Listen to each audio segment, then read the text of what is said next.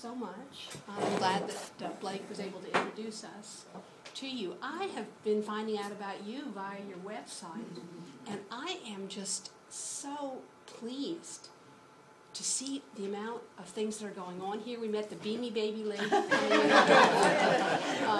daughter. So, yeah, it's just great. What I want to talk to you about today is not only about deacons and what deacons are and what they do, but about the kinds of issues that got the diaconate started in the very first place. I don't mean got started in Alabama, which was about 10 years ago. I mean like 2,000 years ago, what got deacons started. And in order to do that, I am going to ask somebody to read to me from the book of Acts. This is the New English Bible, so it's a little bit more modern English. But who'd like to read a couple of chapters, a couple of verses from the book of Acts? Yes, I'm good. Would you do that? Yeah. I want you to go, if you will. And this is Acts 7. Acts 6? Down through 7. Okay, Acts 6. Down through verse 7. The church moves onward is the title. During this period, when disciples were growing in number, there was disagreement between those of them who spoke Greek and those who spoke the language of the Jews. The former party complained that their widows were being overlooked in the daily distribution. So the 12 called the whole body of disciples together and said, "It would be a grave mistake for us to neglect the word of God in order to wait at table. Therefore, friends, look out 7 men of good reputation from your number, men full of the Spirit and of wisdom, and we will appoint them to deal with these matters. While we devote ourselves to prayer and to the ministry of the word." This proposal proved acceptable to the whole body. They elected Stephen, a man full of faith and of the Holy Spirit, Philip, Prochorus, Nicanor, Timon, Parmenas, and Nicholas of Antioch, a former convert to Judaism. These they presented to the apostles, who prayed and laid their hands on them. Thank you. Thank you very much. So, what was the problem that the church was having during those early days? Had more people than they did priests. Had more people than they had priests, okay. What was another problem that they were having? What I guess there was a language barrier. There's a language barrier, yes, and that there were people who felt they were being left out. Who felt they were being left out? The Greek. The Greek people felt they were being left out. And how did this come to a head? How did it? Do you remember? Food to the widows. Food to the widows, yeah. The Greek people came and they said, our people are not getting their fair share of what we need. Now, it would have been easy for them to have come to a different decision, but what they decided at that point was to look at the ministry of the church as having 2 complementary faces. The first was going to be the preaching of the word, which we call the liturgy. The second was going to be the giving out of alms to the poor, and we call that what? We actually call it a lot of different names. We call it outreach. We call it outreach. That sounds so modern, though. I don't know if that's the right word. We call it outreach. Some people call it mercy. Some people call it benevolence. But what they did, they didn't say, okay, we're going to have one set of leaders and they're going to do both things. They elected or selected and then confirmed 7, and you notice they're all men.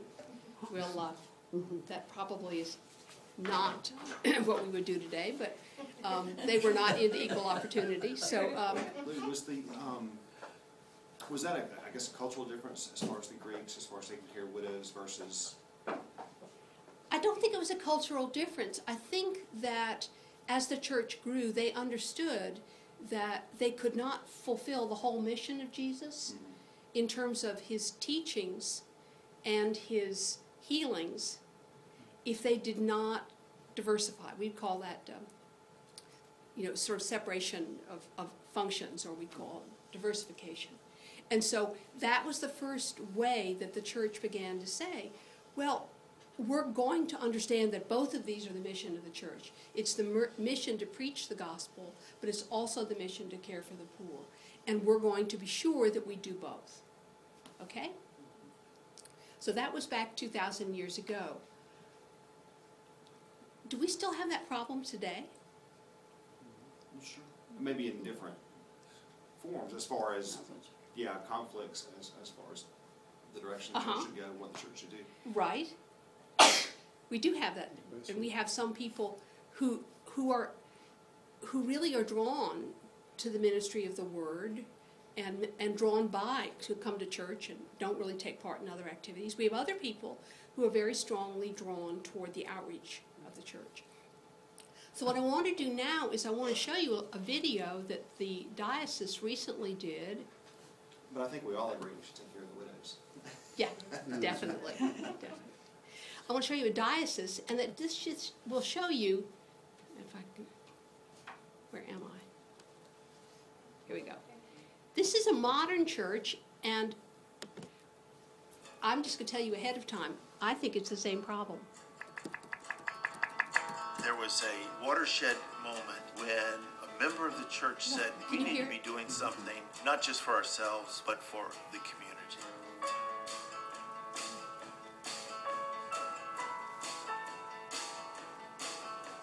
Clanton, Alabama is an old railroad town, halfway between the state capital of Montgomery and Birmingham, and it is a town of about 9,000 population. Chilton County has a high poverty level. 20% has food deficiencies. They do not have the resources to have adequate food for an entire month. And that is the population we're responding to. And what is a Beans and Rice Ministry, it defines who we are in this community now. This is a community that loves to help others. And it's not really to make themselves feel better. It's just a wonderful, warm, and nurturing community. Trinity's parish has had two lives. In 1954, the Diocese of Alabama purchased a building on this site, and the church was closed in 1970. And in the early 90s, some of us in the diocese were saying, there's no parish between Birmingham and Montgomery. And somebody with a great corporate memory said, but we have this property in Clanton. And some of us came down and looked at it and said, why not? Folks from 5 or 6 parishes gave it a good cleanup, and in September of 1994, the second life of the congregation began. We never were able to sustain anything until Bill King decided to come down here on a fairly regular basis and be committed to this place. And his consistency, I think, is a lot of the reason that they've begun to grow and have done so well. We started with the basics, good worship, cleaning up the church so when people walk in, they feel it to be a warm place of prayer and spiritual life.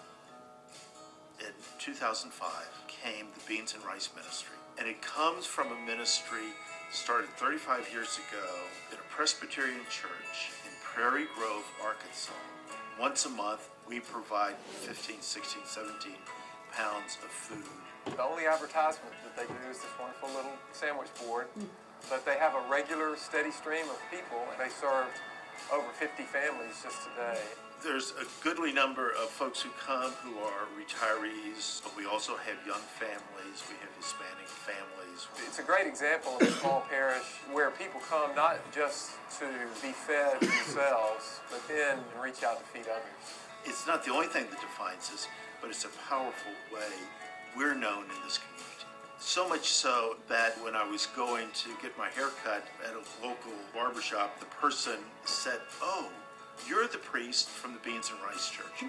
And I knew at that moment that we had claimed a spot in this community for something other than just being the Episcopal Church. Palm Sunday is one of the opportunities we have to share some of the liturgy with other congregations. The Roman Catholic parish is just 3 blocks away. We receive their prayers, they receive ours. This year we will have a donkey as simply a visual sign of what actually took place 2,000 years ago. It's just like a family, you know, everybody has their different opinions about things, but at the end of the day, it's all loving and we're just happy to help each other, and that's really what guides the community. One of the strengths of our congregation is that everyone knows everyone, and everyone counts. You need everyone to participate, and that is what sustains the congregation itself, spiritually. When I got here in 2003, there was no bell in the bell tower, and I said it will cost us about $2,000 to buy a used metal bell and have it installed. Well, there was an older member who said, I will give the money. It so happened that this man is deaf, and on the first day after it was installed, he rang the bell and never could hear it. Today, his hearing has been restored. He now, for the first time, can hear the bell. When churches are small, they're scared that they're not going to survive. Trinity is a place where I don't think that fear is there. They are thriving because they're reaching out to others. So they're not sort of closed in on themselves. There's a lot of enthusiasm from our 94-year-olds all the way down to our 18-month-olds. They're just full of life and curiosity. I think the most rewarding aspect is the understanding that the lives of individual families have been affected by the presence of our style of church and this community.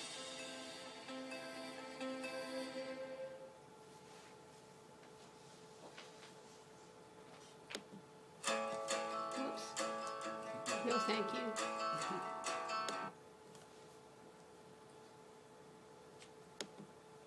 Okay. What do you think? Fantastic. That's a great piece. Yeah, Isn't that that no great? idea. Yeah. Am I wrong in thinking that Trinity Clanton is just facing the same issues that the early church faced? Do you think there's a connection?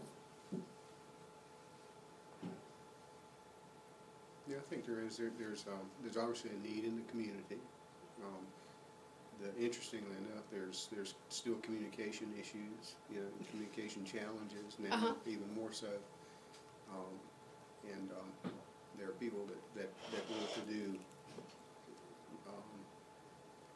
that want to, as you say, they want to hear the word, but there are people that want to give, so it kind of seems very similar to me. Yeah, I think so. Does anybody else feel that way?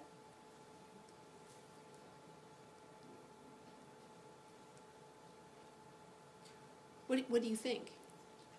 I think I kind of think small and mighty, being able to do something small for the community has a big impact. Yeah. And, you don't have to have a giant church to make an impact on the community. So I think sometimes those little things make a big difference. Exactly.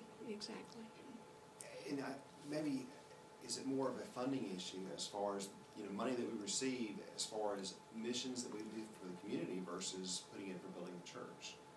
Is that It can get there. Yes, sometimes it does get. that conflict? Yeah, sometimes it does get there.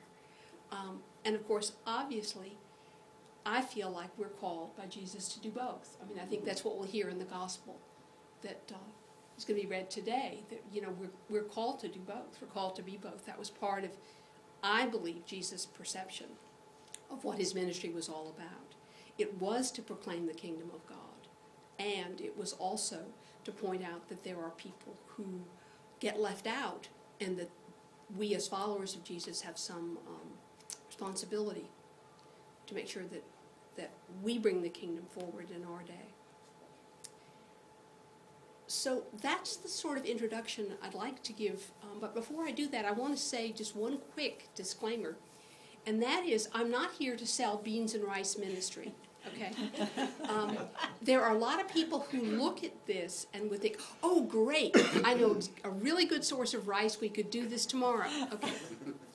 We recently, the deacons, gathered and had a wonderful weekend with our assisting bishop, Santosh Mare. And one of the things that he pointed out is the difference between the mission of the church and the ministry of the church. And to boil it down, I drew a little cartoon of a little centipede who's going along. And I said the ministry to the church are like each little foot on, said they're propelling this little thing forward. But the mission of the church, the centipede, is going to need to go forward regardless of what feet are pushing it. So I'm not trying to say to you, oh great, here's another ministry for you to do. What I'm trying to say is, from your website and everything I see about you, you are responding. You are responding in a wonderful way to the mission of the church. And this is another example of how another church is hearing that call to respond in their own context. So, are there any questions about this so far? Didn't think you would get a sermon, did you? Okay. Yeah, how can we get a donkey for Palm Sunday? Yeah, I know what that I know when there's a zonkey, it's half donkey. Oh, that's good. Zebra, have you ever seen a zonkey? Sounds like someone took right into polio policy. Sounds like a donkey with striped socks. I mentioned to you that in the very early church, it was decided that there would be really two different types of workers in the church. There'd be the ones who were primarily in the temple or in the marketplaces preaching the word, and there would also be people out in the community doing things. And our church, the Episcopal Church, has followed that example of the early church by having we have 4 orders of ministry. We have bishops and lay people and priests and deacons. And so what I'm going to talk to you now about is about this deacon order, which is only one of the 4 orders of our church. The deacons, actually, in Alabama, there were deacons over 100 years ago. They were women who worked with the very poor in hospitals and places like that. But then the diaconate sort of fell in disuse. And 10 years ago, or maybe 15 years ago, our Bishop Parsley, decided that he would reactivate the diaconate. And he did it by asking people who felt this particular call to come together and be formed for a 2-year period of time. The first group of us were ordained in 2002. There was another class in 2004. Then we took a break. There was a class ordained in 2011. And we are now on the early stages of planning for a class that will be ordained in 2016. And each class had in it about 15 people, give or take. So we've really only had our boots on the ground for the last 10 years. But 35 of the 44 deacons who were ordained in this program are still active today. And there ought to be somebody in that picture who is familiar to you. Who is that? Oh, yeah. Preston right there. Preston, okay. Yeah. And he was your deacon here, right? Mm-hmm. And he did Pets, pets and dogs and things like that, yeah. And do you know what he's doing now? Deaf ministry. He's doing deaf ministry. He himself is hard of hearing, and he is working with the Church for the Deaf over in Cahaba Heights. And then these are just various of the other deacons. We were all gathered. I think this was at the consecration or institution of Bishop Sloan. In a nutshell, the deacon the job is to bring the needs of the world to the church. It's the job of the deacon to say, there are a lot of people here in this community who go to bed hungry every night. Or there are a lot of kids who don't have a chance for a safe place to be after school. And they bring that need to the church. And then the church turns around and brings its gifts to the world. This picture, it's not very clear, is actually some things that St. Thomas, my church, did.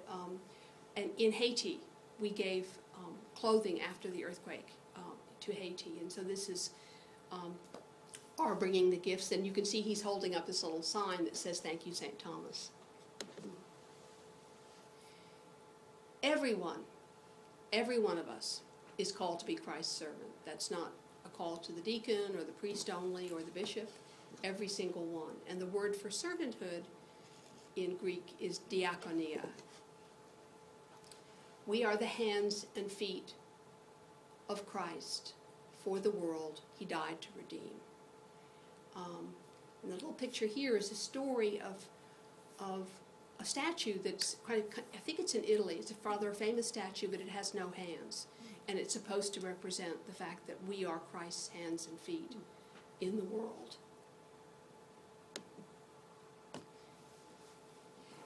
Besides statues without hands, we also have our baptismal covenant. And this was taken at St. Stephen's Church here in Birmingham after our tornadoes. And when they gathered the water that they were going to give to the community, they put the water around the font to show that it was a sign of their baptismal covenant. So, this is the first question, and you say? I will with God's help. Okay. And the second question. I will. With God's help. This happens to be Deacon Lynn Bullard, who is in a service with men who are homeless at a place called First Stop in Huntsville. And you say? And this is Deacon Clyde Pierce, who is the master builder. He was a contractor by trade, and he does a lot of rebuilding at Camp McDowell, and he also goes out and does a lot of rebuilding of lives through Kairos and other kinds of places. And you say? And this is Deacon Katie Smith, and she was, until recently, the chaplain at St. Martin's in the Pines. She's now full-time at St. Stephen's. So, in addition, when we're ordained, each deacon receives instructions as part of that service. And I have to tell you, this is at Key's institution, and my niece looked at it and she said, "You look like a hobbit." So maybe the deacons are the hobbits of the church. I don't know. A big one. The church charges deacons to become a connector between the church and the world. We're connecting the needs of our community, what we hear, what we see, what we experience in the world, and what we take from our faith, and our faith we take to our church.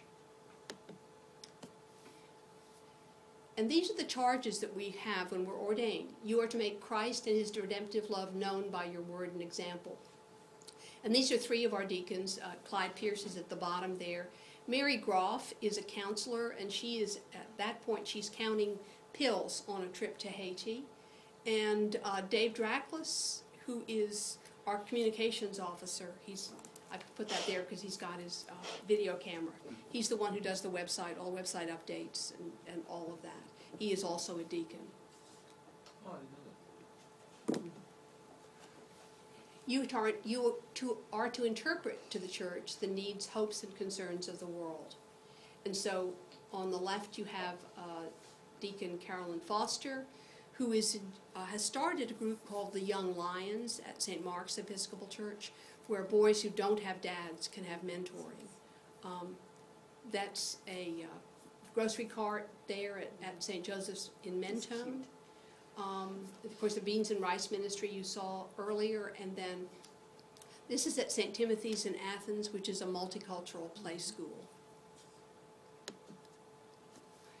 You are to assist in the public worship and the ministration of God's Word and sacraments. And so you see varied ones of us in different places, in Haiti at First Stop, in Panama at the bottom, and then at St. Thomas, which is where we go to church, Paul and I.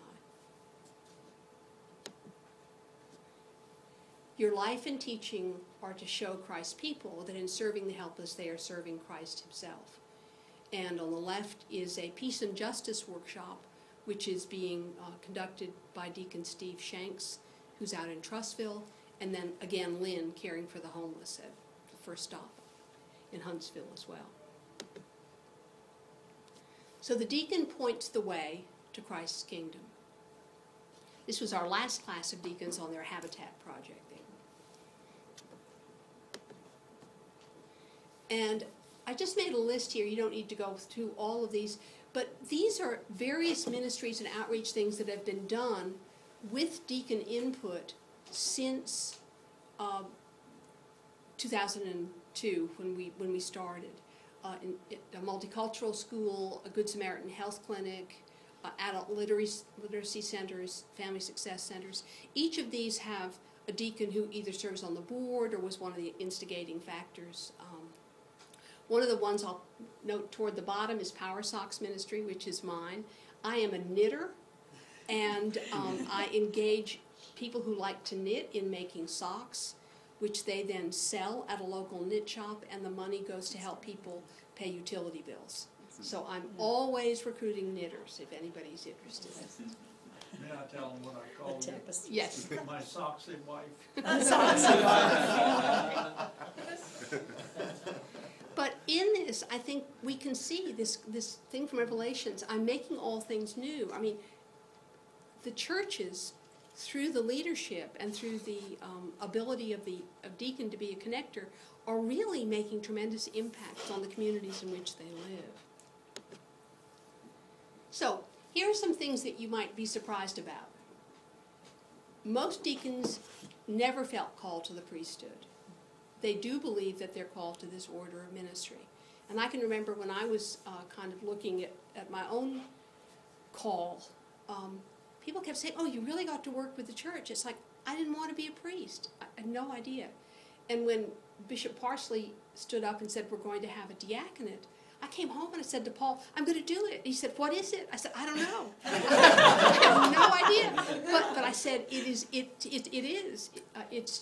what I am called to do. And I love my priest. I love Blake and other priests. I love bishops. But I do not want to baptize babies. I don't want to bury people. I don't want to, I don't want to do any of those administrative things. I really feel called to be the connector between the church and the world. Most deacons have successful careers outside the church. This is necessary because deacons do their ministry without pay. The tradition in our church is that deacons are not paid for what they do. And in this diocese, only 1 in 7 deacons is permitted to vote on issues that come to the diocesan convention, which means that we're not on a power trip. We're not trying to, because the lay people and the priests have more power than we do in that situation. There are some people who think that's a bad idea. I'm not sure. I'm not sure that power's not very intoxicating sometimes. So we'll see. This may change eventually, but right now, deacons do not have a strong voice in the policies of the church, except through what we do in the parishes. Is this just in Alabama? This is just in Alabama, yeah. It's in most other dioceses, deacons are on equal footing with the priests. So, if you're thinking that you may have a call to the diaconate, the first thing I'd suggest to you is to get to know a deacon. And you know a couple of deacons. You know Preston. You know Judy Lee. Who else do you know? You know me now. Kathy Jacob. So you could talk to them and find out, what is their ministry like? Is this something that you'd be interested in doing? The next thing that you need to do is to speak to your rector so that he knows or she knows what's necessary. They can ask you, they know you, that they can sort of help you to sort of sharpen your sense of vocation. And then you have to come before the Commission on Ministry. And right now they are reworking their discernment process. So they would be very open to have people say, "I'm feeling a call, I need to define it further." Yeah. Can you talk a little bit about the Commission on Ministry and what that is and what they do? Okay. The Commission on Ministry is a commission that was designed to report to the bishop. It is actually advisory to the bishop, and it's lay people and priests from all over the diocese who get together, and they're sort of the clearinghouse, I guess is the best way to describe it, for people who have calls to ministry. And for many years, they had a fairly strict way of doing things. You had to jump through this hoop and that hoop. Right now, they're in a process of rethinking how that's going to happen. And one of the ideas they're tossing around is that anybody who has a call will come through the same process. And then it will be decided at the end whether your call is truly to the priesthood or the diaconate or to a very intensive kind of lay ministry. But all of that will be done kind of together. Is that what you wanted to know, Christina? Yeah. So, but there's several things that are still in process, and that makes it better. You know, I said to somebody, when there aren't very many boundaries, it's not hard to color outside the lines. You know. You also need to have completed 4 years of EFM education, and that's still probably going to be regardless of what the Commission on Ministry does. And then you go 1 weekend a month for 2 years to be formed through the diocese. You're ordained by the bishop, and then the bishop actually assigns you to the parish that you will be at. And those 4 years of EFM and the 2 years of formation can overlap. They can overlap, yes. Yeah. You would have to have completed 2 years of EFM prior to your time that you actually enter in diaconal formation. We are building Christ's kingdom, and the best is yet to come. So, I'm sure that you all have questions. I have a question. Yeah. Can you explain to us, what is an archdeacon? Actually, I say to people, tongue-in-cheek, I spend half of my time chasing deacons, and the other half of my time chasing bishops. And that's about. It's an intermediate role. I'm the one who makes sure that all the administrative things for deacons, that there are letters of agreement that need to be written. I make sure those get done. I do the continuing education training, and I try and keep up with any pastoral needs that an individual person would have, because there are 39 of us now, and there's always somebody who's got a sick husband or who's going through some kind of crisis or whatever. So I'll definitely be in charge of kind of pastoral things. But ultimately, it's the bishop who makes the decisions about where a deacon is placed, or other kinds of things. What criteria is used to make that decision? About deacons being placed in parishes? Availability right now is our biggest criteria. We don't have, most every deacon we have, I can think of only one who's not placed. And then it's proximity, because you don't want to place somebody in a parish in Montgomery if that person lives in, Birmingham. So that's the second criteria. And then the special gifts and talents that person has. Preston's gifts working with the deaf, because he is hard of hearing himself, and that makes a difference. So some of those issues come into it. But some of it's just proximity. Do you have are all your deacons occupied, or do you have some that are in an inactive status, or do you? Right now, all of our deacons are occupied. Yeah, we don't have any. But sometimes that can change. It varies, and it can change either because the deacon says, "I really feel like I've lived out my ministry here. I need a move," or it can change because a parish is just gung ho for a deacon, and I wish we had somebody to place right here, right now. I've got 2 or 3 churches in this area that I wish I had somebody I could invent and just put in place. And Lou promises me and us that we're on her radar in that regard, looking for a deacon and looking for a good fit and a good match for our community and our personality and who we are with their gifts and talents that they would bring. And so we're on the radar. So yeah, you're definitely on the radar. Definitely on the radar. Where is Judy Lee now? She's at St. Francis of Assisi, which isn't actually too far from here. And she's doing a great job. She's really doing a good job. Can you talk about the difference in a lay person that feels called to do ministries like we have here that are run by lay people versus a ministry that a deacon feels called to do?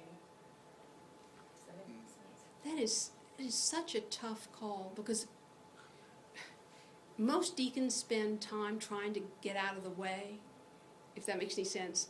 Most of us were called to this because we were active lay people. And I think that's the biggest learning that I've had to do as a deacon is to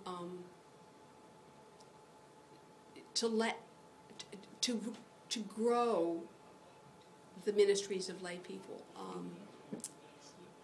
There was a wonderful man who was applying to be the director of the Alabama Symphony, and he said he's a wonderful violinist, and they said to him, is that going to be a problem for you to be the conductor of a symphony and you're a violinist? And he said, no, because a musician is a magician. A musician takes silence and makes it into sound and makes that sound into meaning. He said, all I have to do is to be sure that all of my musicians are doing what they need to do. I don't need to be the chief violinist. And that's something that I think is the hardest learning for a deacon. When I heard that analogy, I thought, oh, I know where that place is. You know, that it's so easy to jump in and say, oh, I can do that. And it's just so wrong sometimes. Facilitate. Exactly.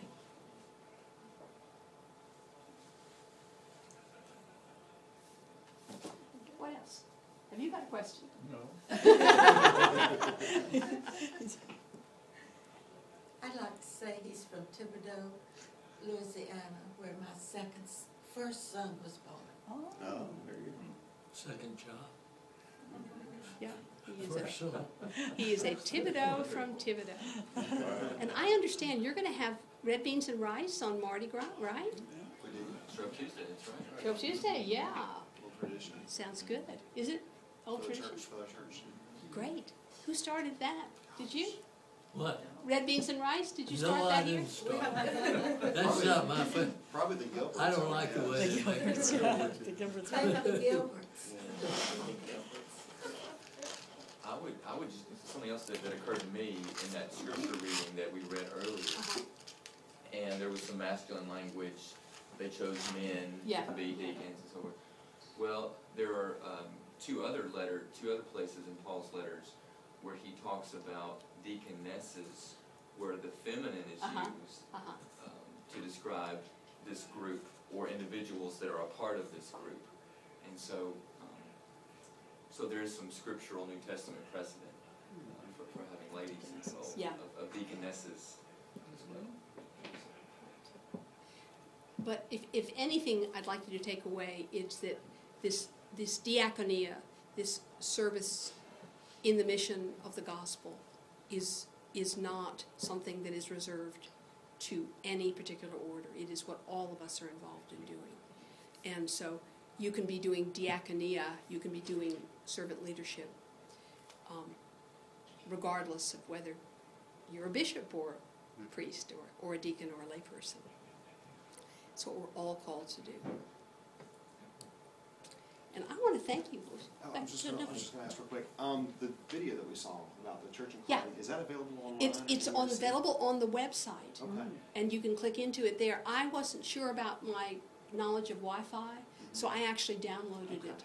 And I can send you a link to download it if you want it actually on your computer. But you can link to it on the church website. Is it the diocesan website where one would find where you find it, or that church's website? The diocesan website. It's right on there now. In fact, I went to the diocesan website yesterday, and was trying to find something else, and I kept hitting onto the movie, and it was like, no, I've seen that already, thank you. Yeah, it's right in the middle on it right now. I want to show my wife. She's isn't that teaching cool? Sunday school today. Isn't that cool? I really think it is.